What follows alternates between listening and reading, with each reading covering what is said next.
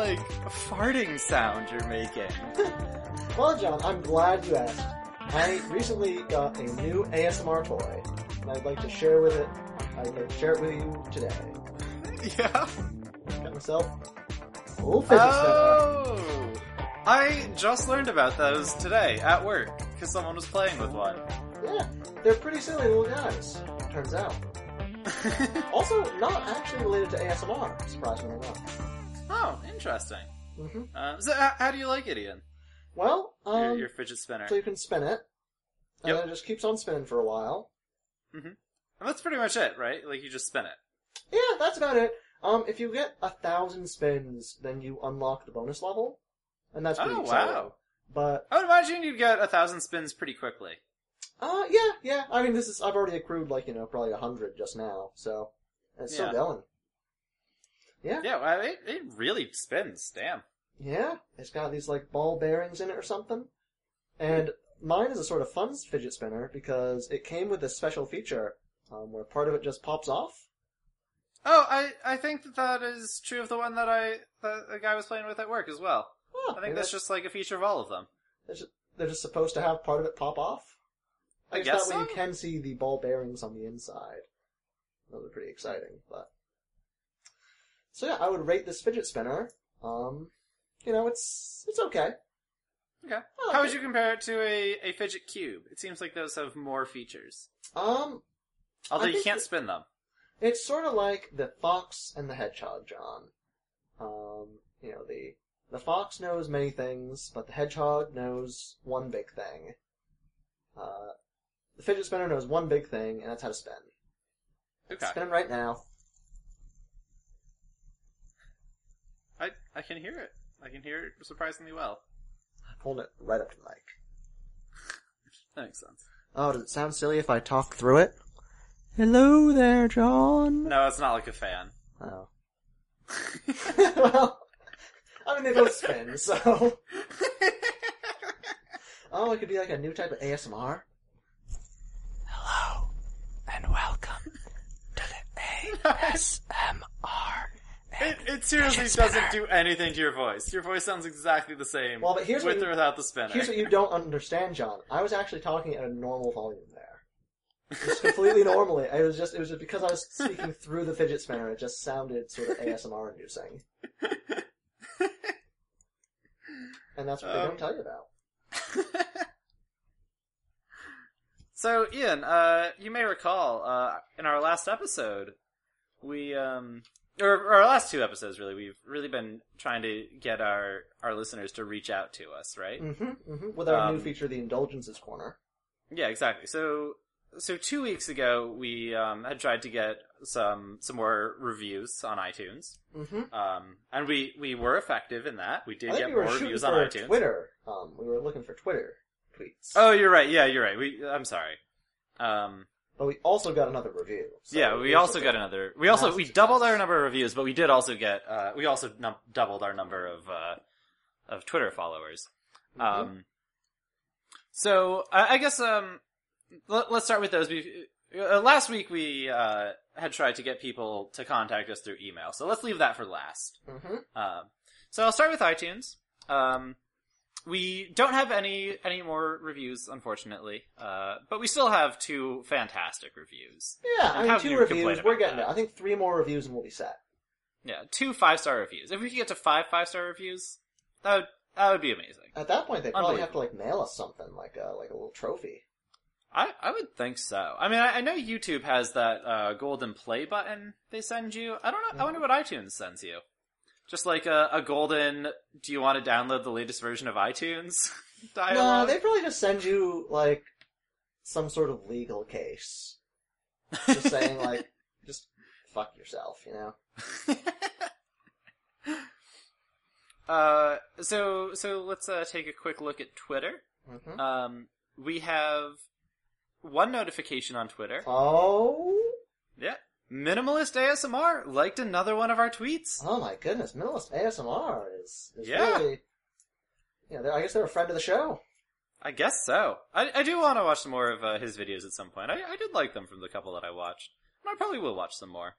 So, thanks to Minimalist ASMR for liking another one of our tweets. And, keep putting out those videos. So now we're gonna take are you ready, Ian? Actually, well, I guess, oh shit! Sorry, I just, took a quick look at our download statistics. Mm-hmm. We have over 1,500 downloads. Oh my goodness, we're racing toward 2,000 at this point. I know. We'll be positively there so careening fast. In that direction. Faster than you would even believe. Mm-hmm. Unbelievable. Alright, are you ready for the email, Ian? Oh yeah, John. Show me Ian? all of those fresh, tasty emails. Those people were sending us IMAPs and pops like you wouldn't believe. Ian? Yeah? We have 3 new emails. Wait, let me check the spam folder. Okay, yeah, no. Only 3 new emails. Nothing in the spam folder.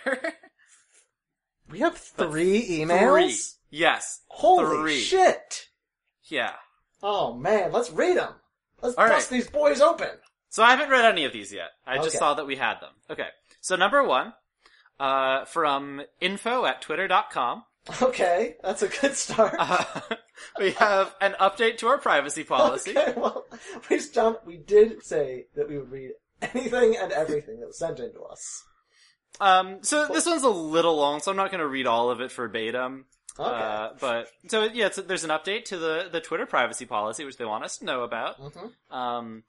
They are, and then in bold, they've got one section called transparency and control.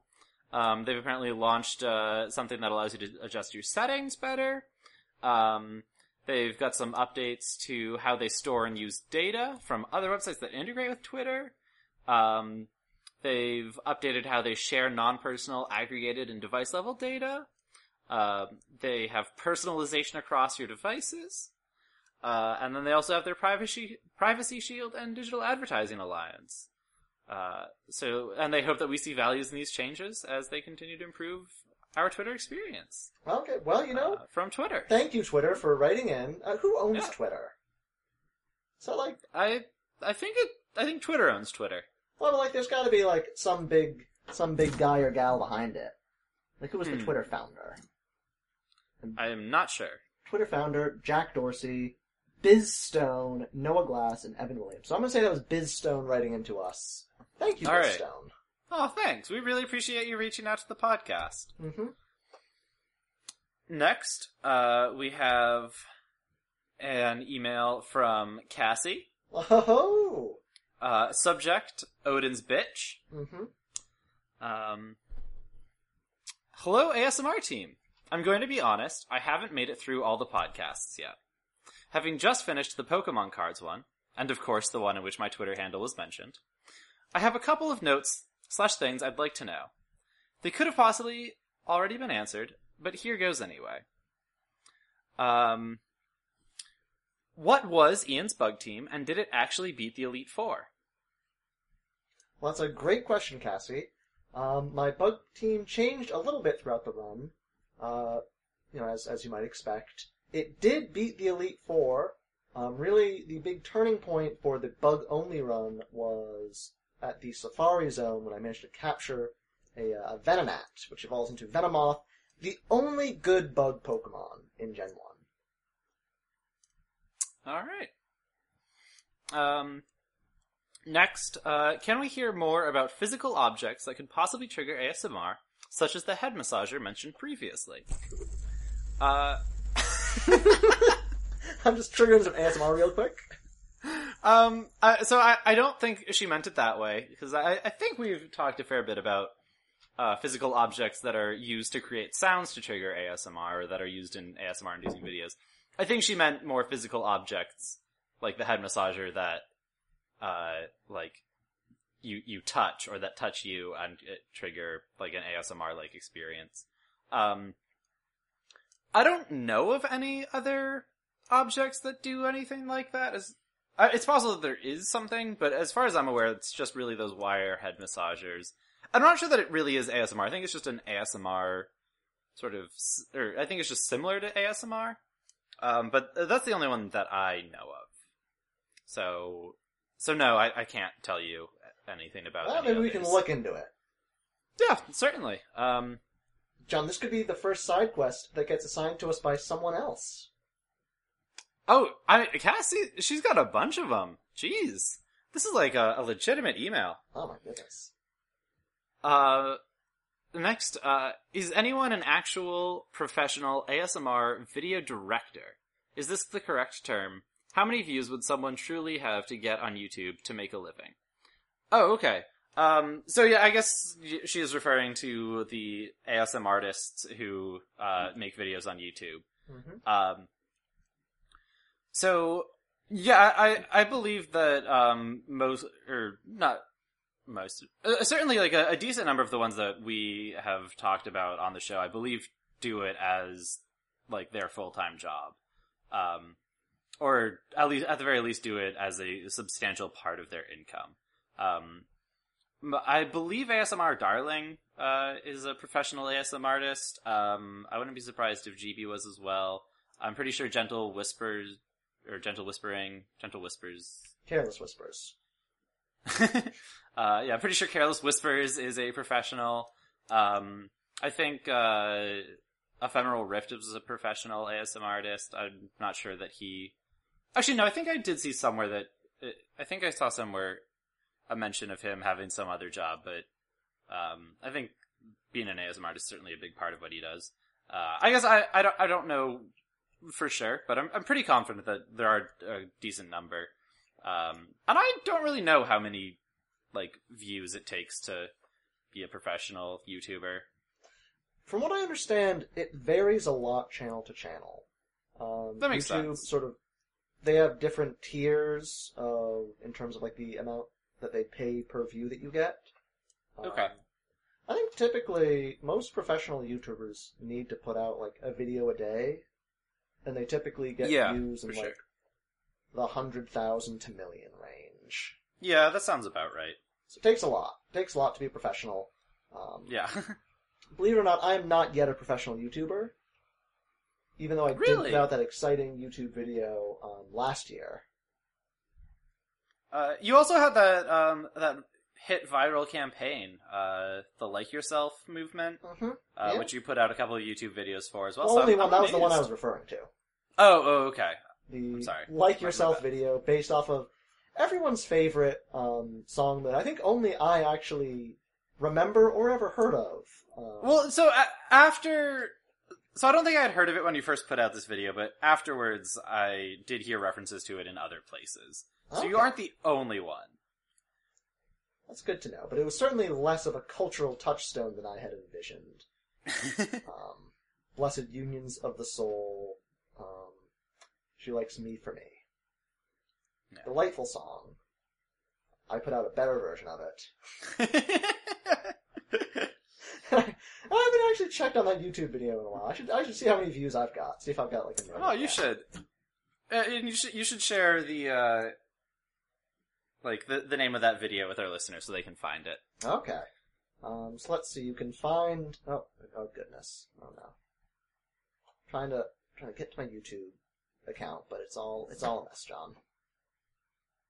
It's a right old disaster. Oh no.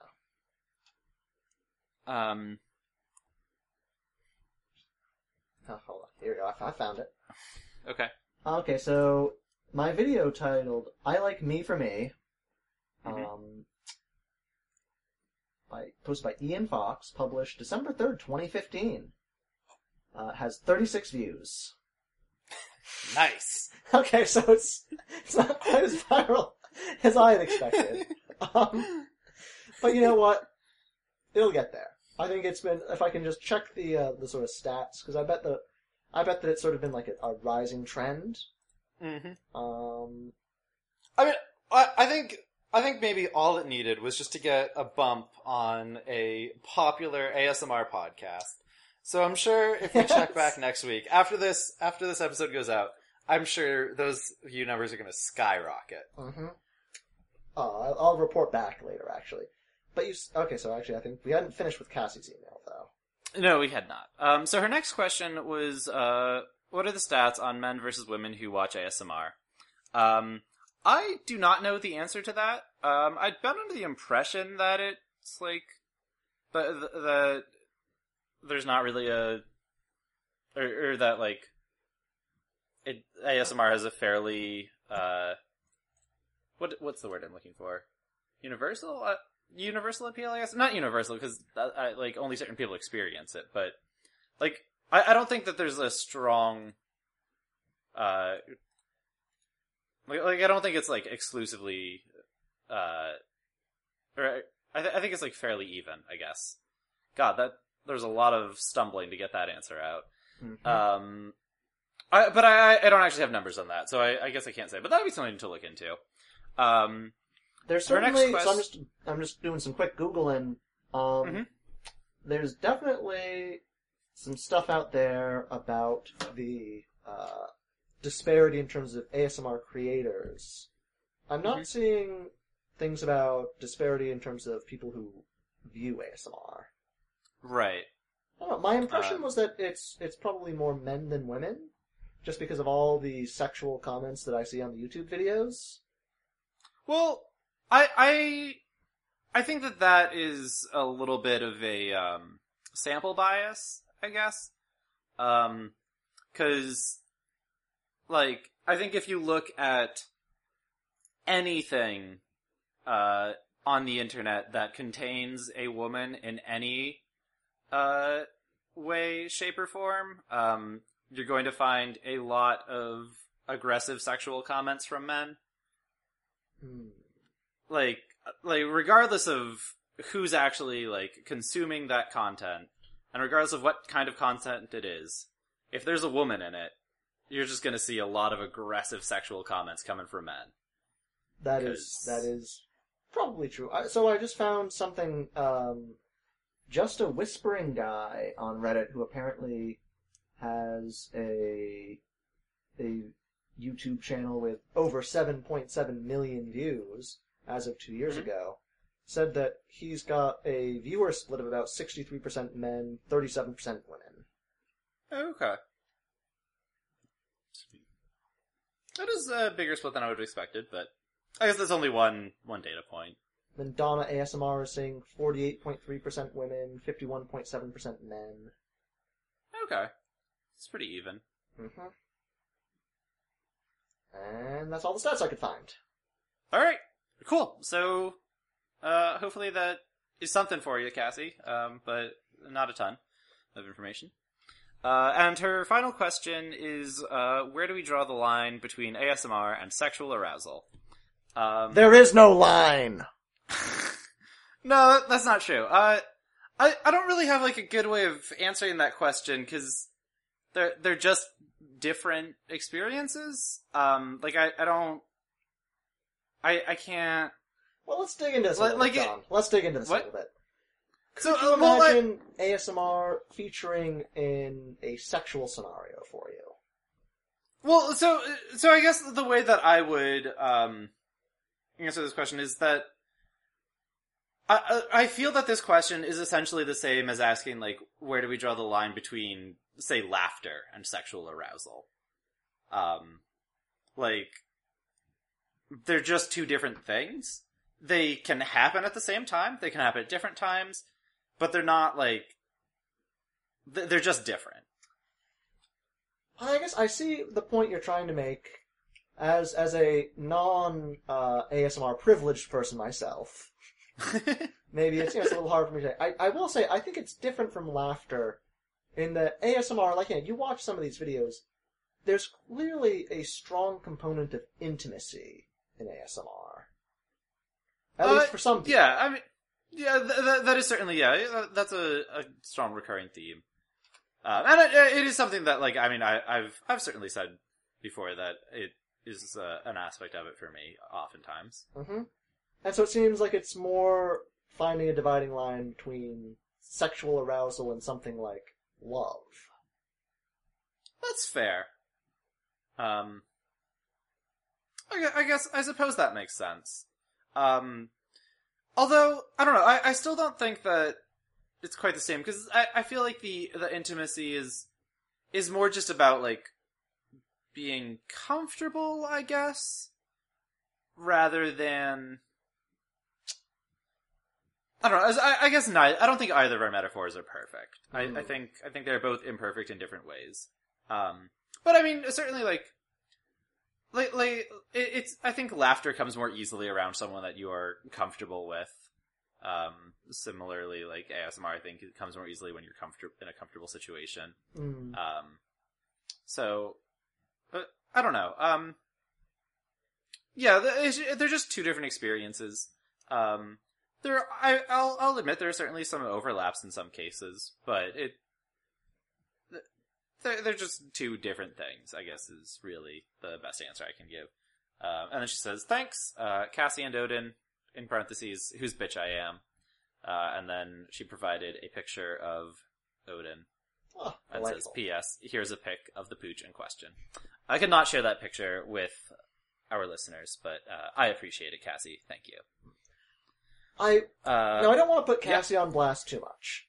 Okay. But I will say, what did Odin contribute to that email?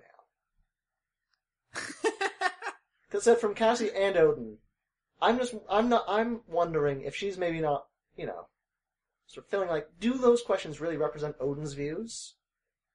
Seems sort of presumptuous. That's a fair point. But Cassie, if you could write in again and let us know like how much of that email represented Odin's questions and concerns and how much of it was yours, that would be great. Mm-hmm. But we do very much appreciate this email. Indeed, thank you. So next we have an email from Ryan. The subject is whatever you want, and the body of the email says whatever you want. Wow. So thank you, Ryan, for writing in. That really got you, Ian. Well, Ryan, he listened to the instructions. It's true.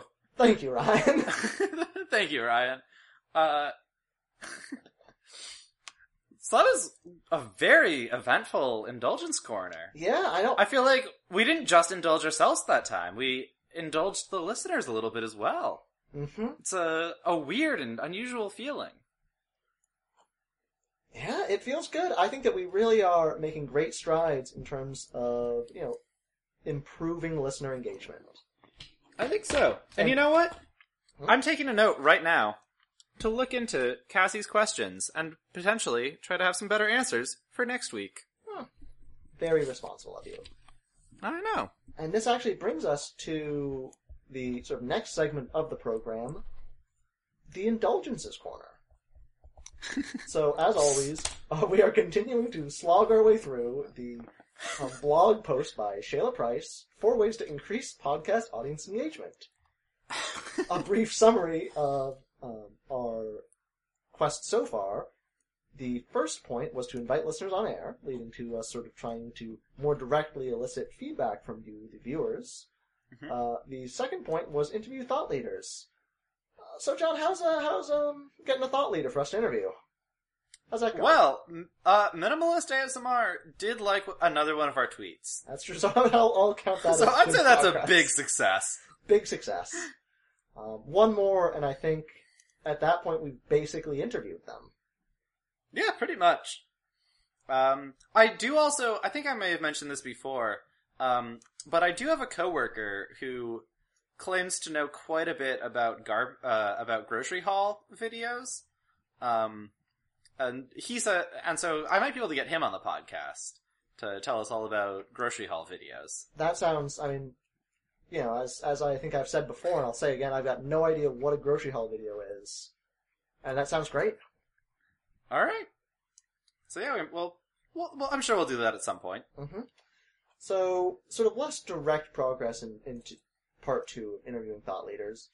But that's something that we'll continue to work on a little bit in the upcoming weeks. We're on to point 3 out of 4, and that's create shareable content. So we gotta create shareable content, John. Studies by Google found that 90% of people move between multiple devices, tablets, computers, smartphones, to accomplish a single task. To successfully engage our audience, we must capture their attention with easy-to-use and understandable material. Not actually sure how that one sort of follows from the first point, but okay. Offer listeners well-written show notes or 2-minute best moment show clips. Encourage your audience members to share by providing pre-made social media messages. Here's an example from Social Pros, a popular marketing podcast.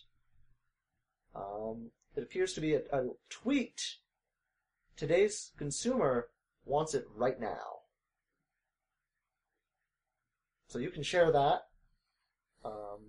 You can just tweet that statement if you want. Okay. And so basically just, make your show notes accessible and more consumable. Do we have show notes? Yeah, we do. Okay.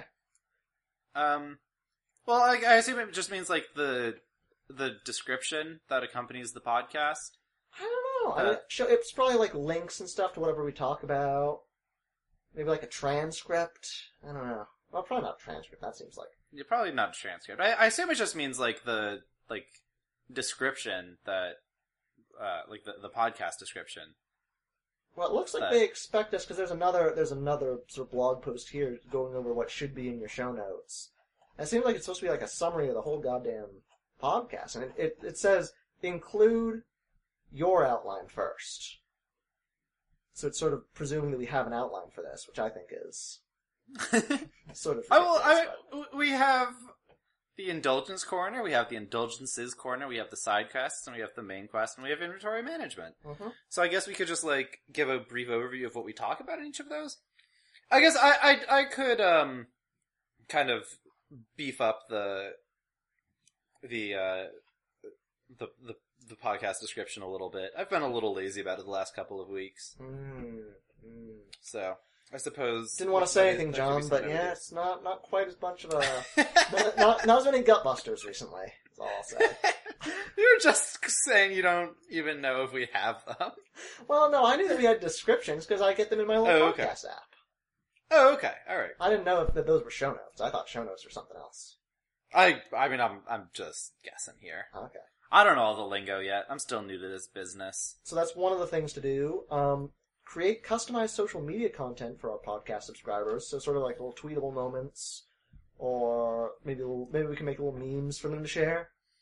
Okay, that's fun. And track the progress of your content marketing strategy. Yeah, I mean, I guess some of the podcasts I listen to, we'll have little sort of best bit clips on YouTube with animations and stuff. Mm-hmm. Although a lot of those are fan made, so if our fans could get on that would be great. I guess they also sort of will create their own little hashtags, their own recurring themes.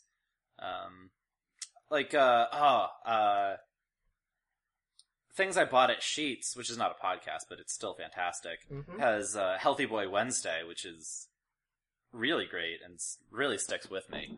So I guess we need our own version of Healthy Boy Wednesday. Not our own Healthy Boy Day of the Week, but just something that's as catchy as that. Okay. It's too bad you said that, because I was actually going to suggest Healthy Boy Tuesday. Yeah, I think that's a little too derivative. I mean, what they say, creativity is all about sort of, copying other people. Yeah, I mean, imitation is the highest form of flattery or something? Is that Imitation is the highest form of creative accomplishment. Oh, okay. Got it. And that was by Goethe. Oh, wow. So that's the Indulgences Corner for this week. I guess on to side quests. Yeah, let's do it. Alright, Ian.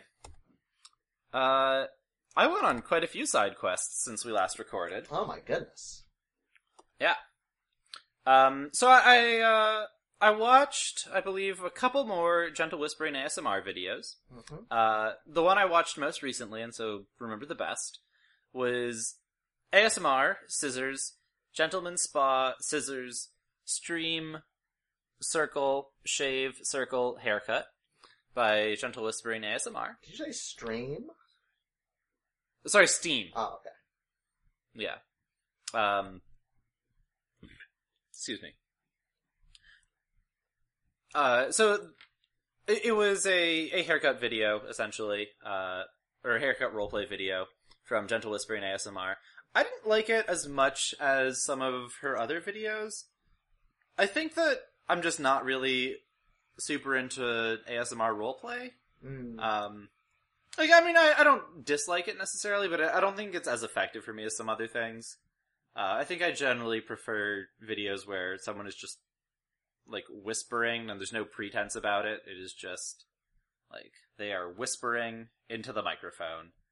But I mean, that said, it did still trigger ASMR for me. It was still effective. I just the format of it wasn't as good for me as some of her others.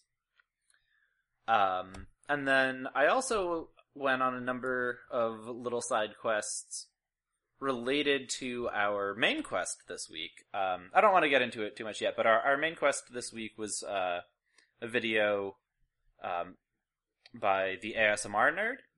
So I did check out some of his other stuff a little bit. I watched just a tiny bit of his video, Relaxing Reviews, Drivo Excalibur Mechanical Keyboard, which is a review of a mechanical keyboard.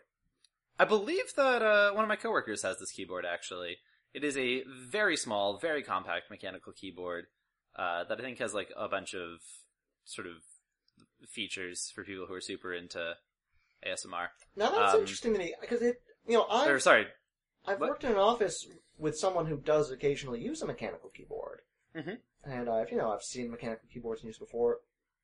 Can't imagine anything that's less related to ASMR. Because they're really, they're fun to use, they're pleasant to type on. They make a bit of a racket, don't they? Yeah, well, I think it's maybe, I don't know, so I guess he didn't really, in the portion of this video that I watched, because like I said, I didn't watch the whole thing, because I was doing this last night, and I was just trying to, like, sort of do a little survey, I guess, of his videos. He didn't really do too much typing on it in the time that I was watching it, but I can see, like, there's sort of like a rhythm to typing. So as long as you sort of, adjust the volume appropriately, I can definitely see how it could be sort of ASMR-inducing for some people. As it is certainly a lot of tapping. Yeah. But mostly it was about him talking, or at least in the portion that I watched. But he has a whole series of relaxing reviews where he reviews various different items and talks about them. Mm-hmm. I also then checked out a little bit of a video he has, which is part of a new series called Starduo. I watched a bit ASMR of Stardew Valley. Sorry, what? I watched the start of the first episode of that. Oh, sweet. Okay, so we both watched the beginning of Starduo. Mm-hmm. So this is a series he is doing with Miss Fushi, another ASMR artist, where they play Stardew Valley, and they whisper while they play Stardew Valley and speak softly. So I guess Stardew... Actually, Ian, you know a bit more about Stardew Valley than I do. Would you like to describe it for people who are maybe unfamiliar with it? Yeah, if you've ever played a Harvest Moon type game, that's what Stardew Valley is. Stardew Valley was one guy, he was playing Harvest Moon games, and he just said to himself, this is not a good enough game. And so he went out and he spent like 5 years of his life just making the world's greatest Harvest Moon game, and that's Stardew Valley. For those who don't know anything about Harvest Moon, the basic premise of Stardew Valley is that you have arrived in a sort of bucolic little village. You're sort of a city rat, but you've grown tired of the hustle and bustle of modern life and are moving to this sort of idyllic countryside. You inherit an abandoned and decrepit farm from one of your uncles or grandfather or something, I don't know. And you set about rebuilding it. And while you build it, you build relationships with people throughout the town. There's all sorts of colorful characters that you can get into relationships and smooch and such. And you can go around, you can fight some monsters in a mine. You can do a lot of fishing. It's a very fun game. I will say, I played it for a while and I stopped playing it because there's a part of the game which is very relaxing, which is, you're sort of wandering around, doing various things. It's not a super challenging game, but there's plenty to keep you occupied. Right. So this has been our Stardew Valley segment. Yeah, so the video, though, was pretty good. At least in the part I watched. I could definitely see, like, watching more of this at some point. I really liked Miss Fushi's voice. She did have a pretty good voice. Yeah, it's very unique and distinctive, but it definitely seems like it could potentially be very conducive to ASMR. Again, I didn't watch all that much of this video, so I didn't get super into it, but from what I did see, I really dug her voice. And then I also just very briefly checked out Miss Fushi's channel as well, just to see what she was all about. And it looks like she mostly does ASMR Let's Plays, basically. So I just randomly clicked on one of them. And she has an ASMR Chrono Trigger series, which I think I might check out in a little bit more detail later on. Because it seems like, at least, so I only watched a minute of it, but it seems like it's basically just sort of her telling a story almost, because she reads out all of the dialogue and everything on screen. And since Chrono Trigger is a JRPG, there's a lot of story. It is basically all text, yeah. So it's basically just her reading a lot of text, it seems. And I don't know, it seems like it would be pretty fun. Oh, and so then I do have one more side quest I want to get to, that Ian shared with me, but I don't know if you have anything that you want to talk about before we get to that. I didn't know that you had actually done anything with those, because I sent you those links and I don't think you ever responded to them. Well, so that's because I think you sent me the links while I was at work, and I thought, I'll have to check this out, and then I forgot about it until right when we were about to start recording, and then I remembered, and so then I watched it. Okay. Very nice. I haven't actually seen those yet, but we'll get to that in a second. So I have one side quest that I actually watched an unintentional ASMR video. Oh. So this is... What was it? By Unintended ASMR, a YouTube channel, which, from what I gather, just sort of takes videos from other people and puts them on their channel. Yeah. I've also come across them, and yes, that does seem to be the case. They do attribute the videos, and they do say they'll take them down. They like original video, the original channel. Here's the person's website. I definitely appreciate that, but I don't know, it seems a little weird at the same time.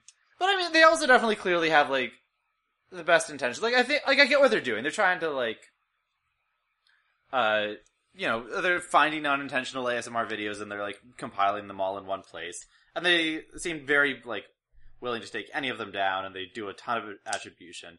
So I guess I see what they're doing. It makes sense. I think they're doing it in the best way. But I don't know. There's just something a little weird about the fact that none of it is original content. Yeah, the one issue I have with it, I mean, if you want to compile these sorts of videos, you can make a YouTube playlist, right? That's true. And there is the fact, I don't actually know if their channel's monetized or not, but especially if they're taking videos from monetized channels, I think that's not a great thing. I guess a playlist would be a better way. I guess the only problem with a playlist is that, just, YouTube never recommends playlists. So, yeah, that's true. You're not really going to get a lot of visibility that way. Mm-hmm. Yeah, I don't know. But the video that I watched was Unintentional ASMR, little hammer emoticon, Welsh Stone Carver, gentle tapping, carving, talking. And it's by this sort of old, bushy guy who's carving up a stone in a Welsh manner. And it's a nice video. It's sort of in the style maybe of a PBS documentary, where, they're going through and you're getting to see a craftsman do his job. He's making a very nice looking, it looks sort of like a tombstone maybe? I don't know. This video is, I think, particularly notable. So it's informative, it's relaxing, it's pleasant. There's a bit in it, a horrifying moment, where you see, this man is talking about how to keep your chisel sharp. And he has a little demonstration where he says a lot of people, they'll sharpen their chisel and they'll just sort of test to see if it, is sharp, if it'll scratch. But he goes a step beyond that.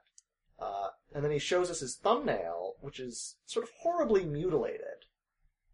Oh, no. And it's because he tests the sharpness and the stickiness of his chisel by just sort of jabbing it into his thumbnail. Oh! Yeah, so that was... I mean, it was a very pleasant video except for that, and I think I'm gonna have nightmares for years. Yeah, that sounds awful. Mm-hmm. Like, even if he's not puncturing the thumbnail, just... He's not. He's sort of like putting it on and I like, assume he's scratching not. it up. And it's Yeah, a but there's messed up still- looking thumbnail. There's still something very upsetting about that. I don't know why, because, there's no nerves in there. It's like... It's just your thumbnail. It doesn't really matter, but... I don't know. There's something just... Makes me, like... cringe thinking about it. Ugh. Yeah. So maybe don't watch that video. Sounds awful. Okay. Oh, no, though. I Good like to the know. video. Yeah, I'm curious about the rest of it. It's just that part that just sounds very upsetting. Mm-hmm. So that was my side quest. Alright.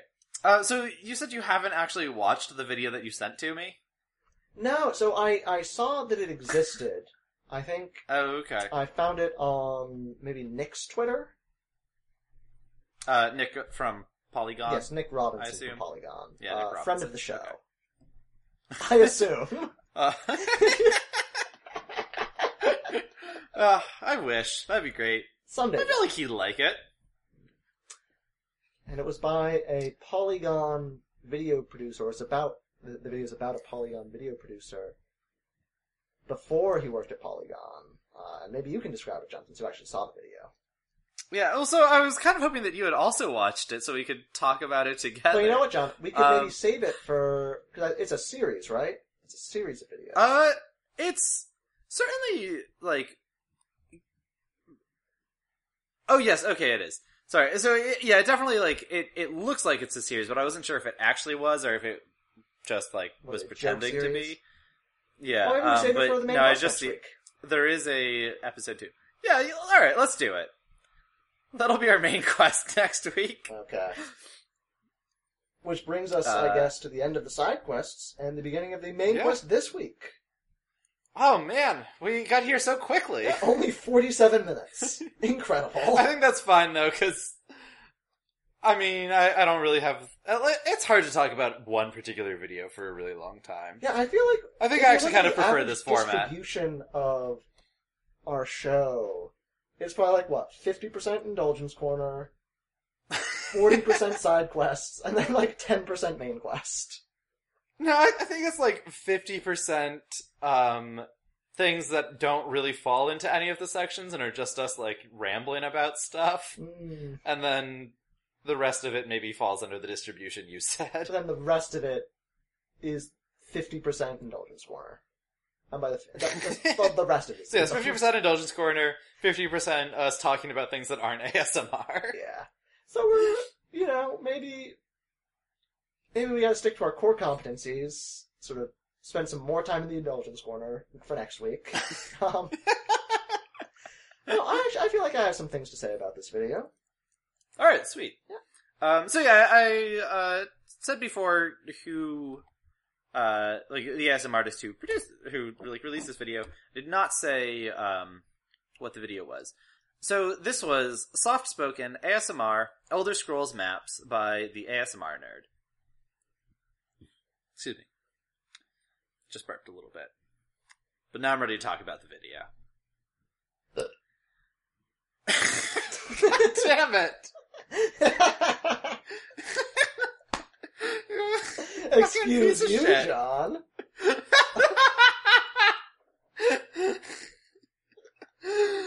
Oh, God. I bet you didn't even have to burp. I bet you, like, did that intentionally. God damn. Okay. Not working anymore. Now it's just...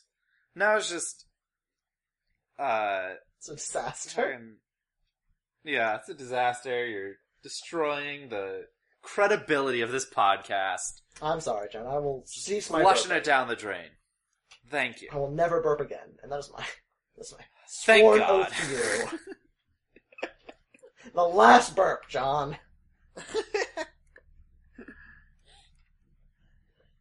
So, this is by ASMR Nerd. It was an interesting video, I thought. I liked it. I liked it a fair amount. I think that it had some elements that I didn't... Well, I don't know. I mean, maybe I might have said this before, but I think it really was hammered home this week. I'm a much bigger fan of soft-spoken ASMR than I am of whispering ASMR. Ah, interesting. I was going to bring that up. I believe that you are the opposite, right? You prefer the whisper. Yes. Yeah. So for me, like, I find soft-spoken to be relaxing. Mm-hmm.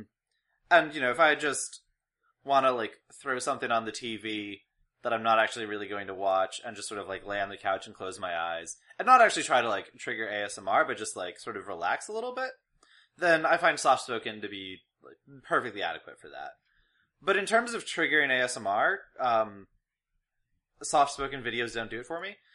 Soft-spoken, like, or people speaking softly in real life can trigger ASMR for me. But for whatever reason, there's some kind of disconnect there between, like, real life and the videos. And soft-spoken videos don't seem to trigger it for me, whereas whispering can. Now, out of curiosity, is it the case that real-life whispering is, like, even more likely to trigger ASMR for you? And it's just sort of like the transition from real life to video, it just reduces the likelihood? Or does that transition just really hurt soft-spoken? I'm not sure. Because it's not that often in my real life that I hear someone, like, whispering. Whereas I work with a bunch of, like, engineers, so I regularly hear people speaking. I'm just imagining you now at, like, some sort of meeting, and, like, a sort of soft-spoken droning guy is giving a presentation, and you're just there, fucking white-knuckled, just grimacing. White-knuckled? Yes! Yes! Just really digging deep into that ASMR. Oh, you seem to think my ASMR experiences are far more intense than they are.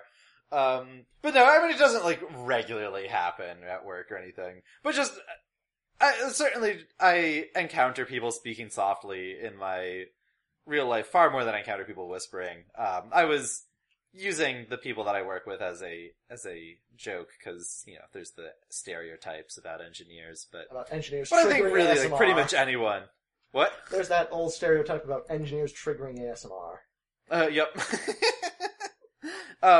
But no, I mean, I think, like, pretty much anyone is going to encounter, like, soft speaking more in their real life than whispering.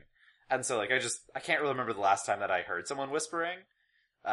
Whereas, like, I fairly regularly will hear people speaking softly, and that does occasionally trigger ASMR for me in real life, whereas I can't think of any time that just soft-spoken videos have ever triggered it for me. And then, yeah, I can't really compare to whispering, because I don't hear it all that often, except in the videos.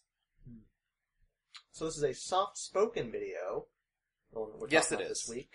And the main, I guess the main theme of the video, or the main point of the video, is this man is showing us through 5 maps of the Elder Scrolls area, the continent Tamriel, that came with some sort of collector's edition of Skyrim, and he's just sort of going over the maps and talking about them. I actually did want to say one more thing about the soft-spoken. Mm-hmm. Also, I don't think it was a Skyrim collector's edition. I think it's just, like, a collection of all of the Elder Scrolls games. Oh, okay. Except for the Elder Scrolls Online, because, like, who cares? But so regarding the soft-spoken, so I think I hadn't really, like, thought about this consciously until I was watching this video. But I had always thought that the fact that I preferred whispering to soft-spoken was, like, more or less a universal thing to most people who experience ASMR. Again, this was not really, like, a conscious thought, it was just, like, a sort of subconscious. Mm-hmm. And whereas, like, when I was watching this video, he called out that so this video was something that, like, he had a contest for someone to design a banner for his channel, and whoever won would get to, like, request a video. And so the person who won had requested this video. And they specifically requested that it be soft-spoken rather than whispered, which, like, made it apparent to me that there are people who do prefer soft-spoken to whispering. Whereas before I just kind of assumed that everyone preferred whispering, and clearly that is not the case. And so I just wanted to specifically bring attention to that. That my experience where whispering is far superior is not universal. Mm-hmm. I think soft spoken just sounds nicer. It might be different if whispering triggered ASMR for me, but I don't know. Whispering feels a little more forced too, generally, I think. Soft spoken seems like a more generally relaxing thing. Yeah, I mean, I guess in the absence of ASMR, I feel like if I was trying to watch a video just to relax and I was not interested in the ASMR, I probably would pick soft spoken over whispering. But in terms of ASMR, the whispering is far more effective for me. Mm-hmm. So, he's going through all these maps, and I thought that it was a sort of interesting premise for an ASMR video. Yeah, I liked it. I thought it was kind of cool, just looking at all these fantasy maps. Mm-hmm. I don't know, I think what would have been really nice for me would have been if he had been one of these sort of crazy lore people, where he knew everything about all the Elder Scroll games and knew all the little secrets and whatnot. He has certainly played Elder Scroll. I mean, to his credit, he certainly knows more than I do. Yeah. And I've played a decent amount of at least Oblivion and Skyrim. Mm-hmm. Although to be fair, I am the sort of person who starts the main quest, thinks, "Oh, I'm going to finish the main quest," and then very quickly gets distracted and never finishes the main quest. And pours hours and hours into various side quests. I think in my playthrough of Skyrim, I say playthrough sort of loosely. Although actually one thing that this video did is it caused me to download Skyrim again on my new computer. Oh, I guess new computer. But yeah, I've never deleted it. I always think there's a chance I'll go back to it, and I do occasionally. Mm-hmm. But in my playthrough thus far, I think I've killed more bandits than there are people in Skyrim. I think because you go to, even, the big towns, right? How many distinct people are there in those towns? Yeah, that is one issue that I've sort of always had with the Elder Scrolls, is there's definitely a little bit of a scaling problem. Which, I mean, makes sense, there are definitely both, sort of design limitations and technical limitations. If they were really to build out a full city, even not a city by modern standards, but even a city by sort of medieval standards, it would be very, very big, and it would just be sort of a hassle to get through. But at the same time, I don't know, it can be a little jarring at times, just how small the cities are. Yeah. There's definitely not that many people in any of them. There's not that many people. But, and there's there's bandits everywhere. Camps. Here's the thing, I feel like you look at Skyrim in particular, I played Oblivion, but that was a while ago, and I don't think I ever played as much of it as I did Skyrim. I didn't play any of the other Elder Scrolls games. But you go and you look at Skyrim, I think that you might actually be the bandits. I think that the people living in the caves and going around stabbing everyone, they're the proper citizens of Skyrim. Because there's certainly more of them, right? And then there's just, imagine, you're just a normal person living in your town in a dark cave. Your map is lying on the ground. Slaughters everyone you've ever known. Mm-hmm. The entire village is killed. And then he just goes around looting everyone's bodies, opening every fucking container, taking every cabbage, every piece of armor, every weapon. The bowls, even? What is he gonna do with those bowls? The wooden spoons? They're just not... There's not even, any merchants who can afford to buy all that crap, but they're just taking them anyway. Mm-hmm. And then he moves right on to the next village, slaughtering everyone. To benefit, the 10 or 20 people who happen to already be rich enough that they don't have to live in dark caves. I think it's a... That's a fair point. It's a sort of... There's a lot going on there if you look beneath the surface in Skyrim. Yeah, it's a very classist game. Mm-hmm. Yeah, I guess Oblivion definitely had a lot of sort of bandits, roaming bandits on the road, but I don't think there were that many bandit camps. Whereas, yeah, Skyrim definitely has a lot of bandit camps. Just every hill. Fucking everywhere. Every hill has a bandit camp, John. They're either inside the hill or on top of the hill. If you're not inside of a bandit camp, you just have to turn around. Mm-hmm. Another thing about the Elder Scroll games that I sort of realized watching this video, Elder Scroll's been going on for a while, hasn't it? Oh, yeah. Yeah, I think the first one came out in the 90s. Mm-hmm. And it's just sort of weird because, Skyrim at this point came out, 5-6 years ago? Longer? God, yeah, I guess it did. That's crazy. I still think of it as like a recent game, but it's not really anymore. Yeah, but it's sort of recent for it's recent for Elder Scroll games. And Bethesda's just, it's just sort of weird because they're, here they are sitting on maybe the biggest RPG property. And they've just got it on a release Well, they also cycle. own Fallout. Yeah, but I think Elder Scrolls is bigger than Fallout. Maybe not, that's probably true. Yeah, it's hard to say. say. Even Fallout, it's just like they've got all of their even big Fallout, properties on these 7 to 8 year release cycles. Yeah. I guess it works for them, but I don't know. Yeah. Well, Blizzard's not really much better for the most part. Yeah, maybe it's just the Call of Duties of the world. There's maybe I just get distracted by the few publishers who manage to push out a game basically every year. So, in any case, there's just something about it seems to work for them. I guess, but it's just sort of weird because also you go back and you look, basically everything before Oblivion is we're getting to the point where it's so old that it's kind of unplayable, right? I think Morrowind is still pretty playable, from what I understand. But, yeah, Arena and Daggerfall, probably not. Yeah. And it's just gonna be weird because... Yeah, I'm not sure that I know anyone who's ever played either of those. I think they're, very old and unplayable. Mm-hmm. Whereas Morrowind, I think, is more or less the same as Oblivion. Maybe. I remember seeing some of Morrowind being played and thinking that it looked kind of janky, but... I think it's definitely a little janky. There's a lot of mods that help with that. Morrowind definitely has, more quirks, I guess, than Oblivion. But I think a lot of people find them charming in a way. I think it's much easier to become very overpowered in Morrowind than it is in Oblivion. Mm-hmm. And I think there's probably some little bugs and stuff here and there, and sort of ways to break the game. But other than that, I think it's still a pretty playable game at this point. I think the core gameplay is pretty much the same as Oblivion. Yeah.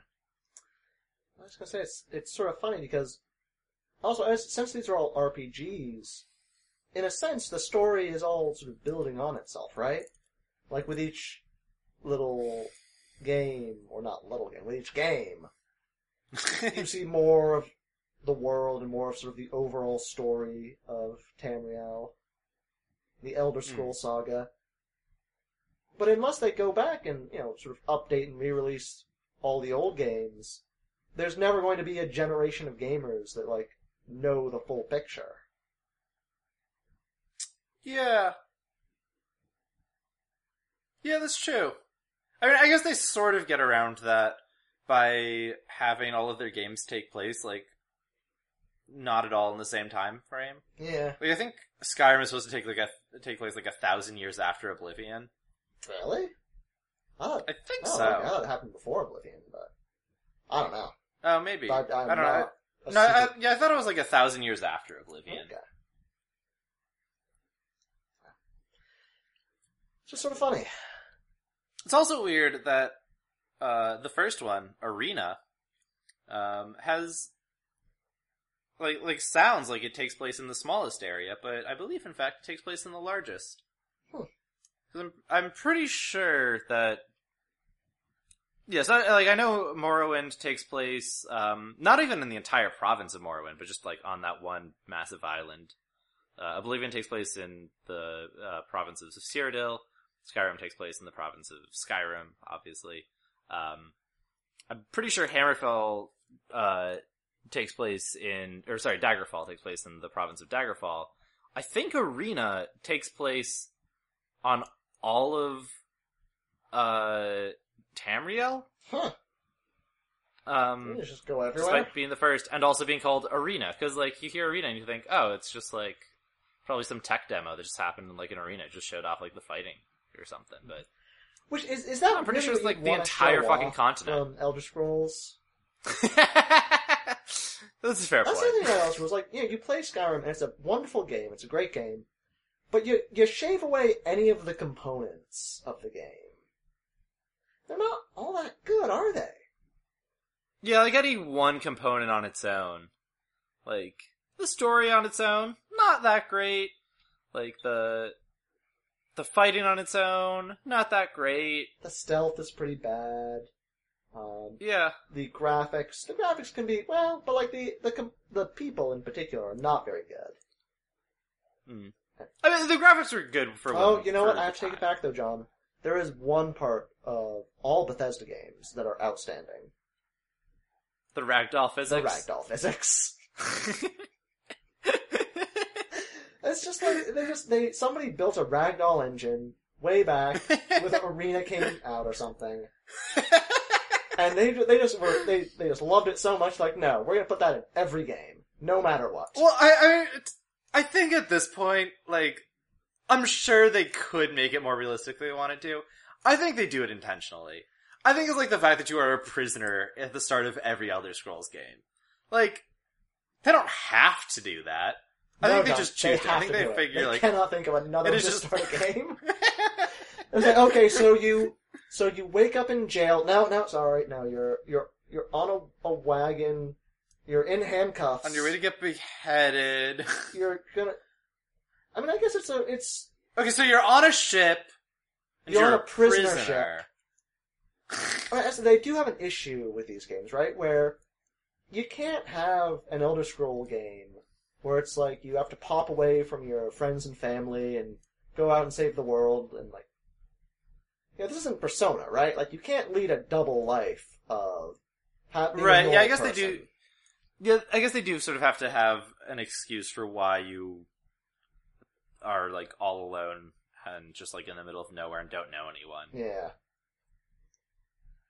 But, I mean, I guess they could do some sort of backstory where, like, your whole village burns and everyone dies. I mean, like, they could literally do the backstory for Skyrim where you just, like, are a villager who lived in that village. Like... But you also need to be the chosen you one, have right? And you need to have all these special powers. Maybe that's why the fucking dragon shows up in your village, is because the chosen one is there, and it's just, like, drawn to your power or some shit. Maybe. Like, you definitely could... Like, Skyrim at the very least, I think they could have done away with the prisoner and, like, not change the story at all. But I do understand what you're saying. Like, it is sort of an easy way to make you... Sort of tabula rasa. Yeah. But I do think that the ragdoll physics are something that I think they think that that's part of the charm of the games. Yeah. And it is. I'm inclined to agree with them. It is pretty charming. Just blast someone with a fireball and suddenly they just go shooting off to high heaven. Yeah. So I guess the Elder Scrolls games are definitely sort of an example of, like, the sum of the parts being far greater than... No, I guess the opposite. The sum of the greats the sum of the parts is less than the whole. The whole is much more than the sum of the parts. The whole is greater than the sum of its parts. Yeah, there we go. It's also just, they are really epic games, right? Like, they really... Oh, absolutely. You know, there's all these big towns, any number of which would just be, like, sort of the centerpieces of other games. You just go through this endless quest, endless content. A lot of it is just going and killing bandits, but endless bandits. All you can eat.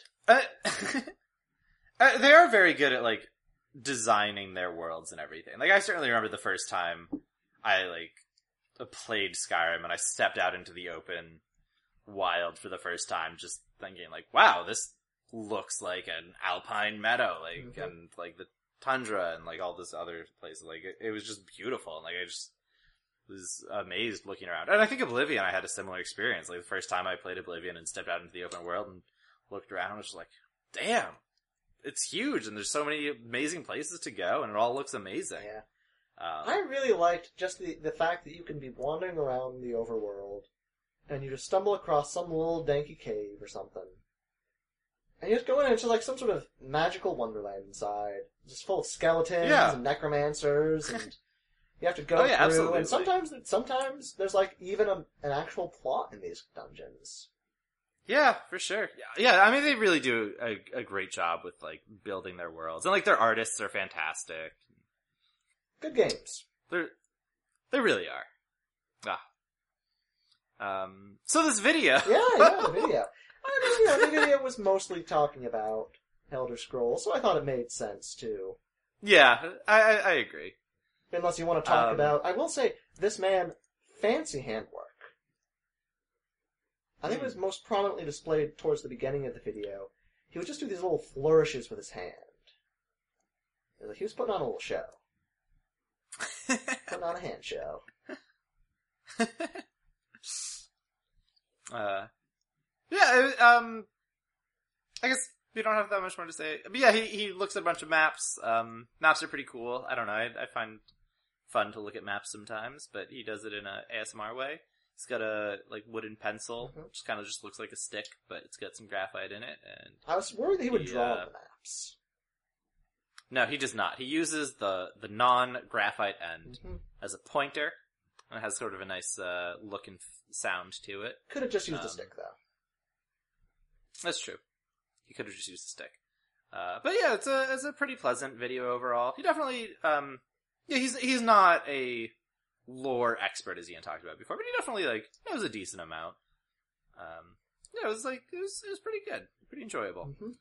I'm, as you can probably tell, trying to wrap up a little bit at this point because we've gone quite long. I've gone a little long, but you know, John, I think it's time to go into the newest segment of the show. Segment of the show where we just spent 30 minutes sort of hem and hawing. So, yeah. That was,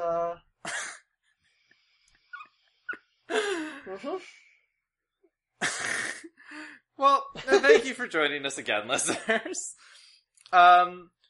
Please, do reach out to us. We'll try to, as we've demonstrated just this very episode, if you email us, we'll read your email on the air, and we'll try to respond to any questions and comments, and if it's something we can't respond to immediately, we'll try to look into it for next week.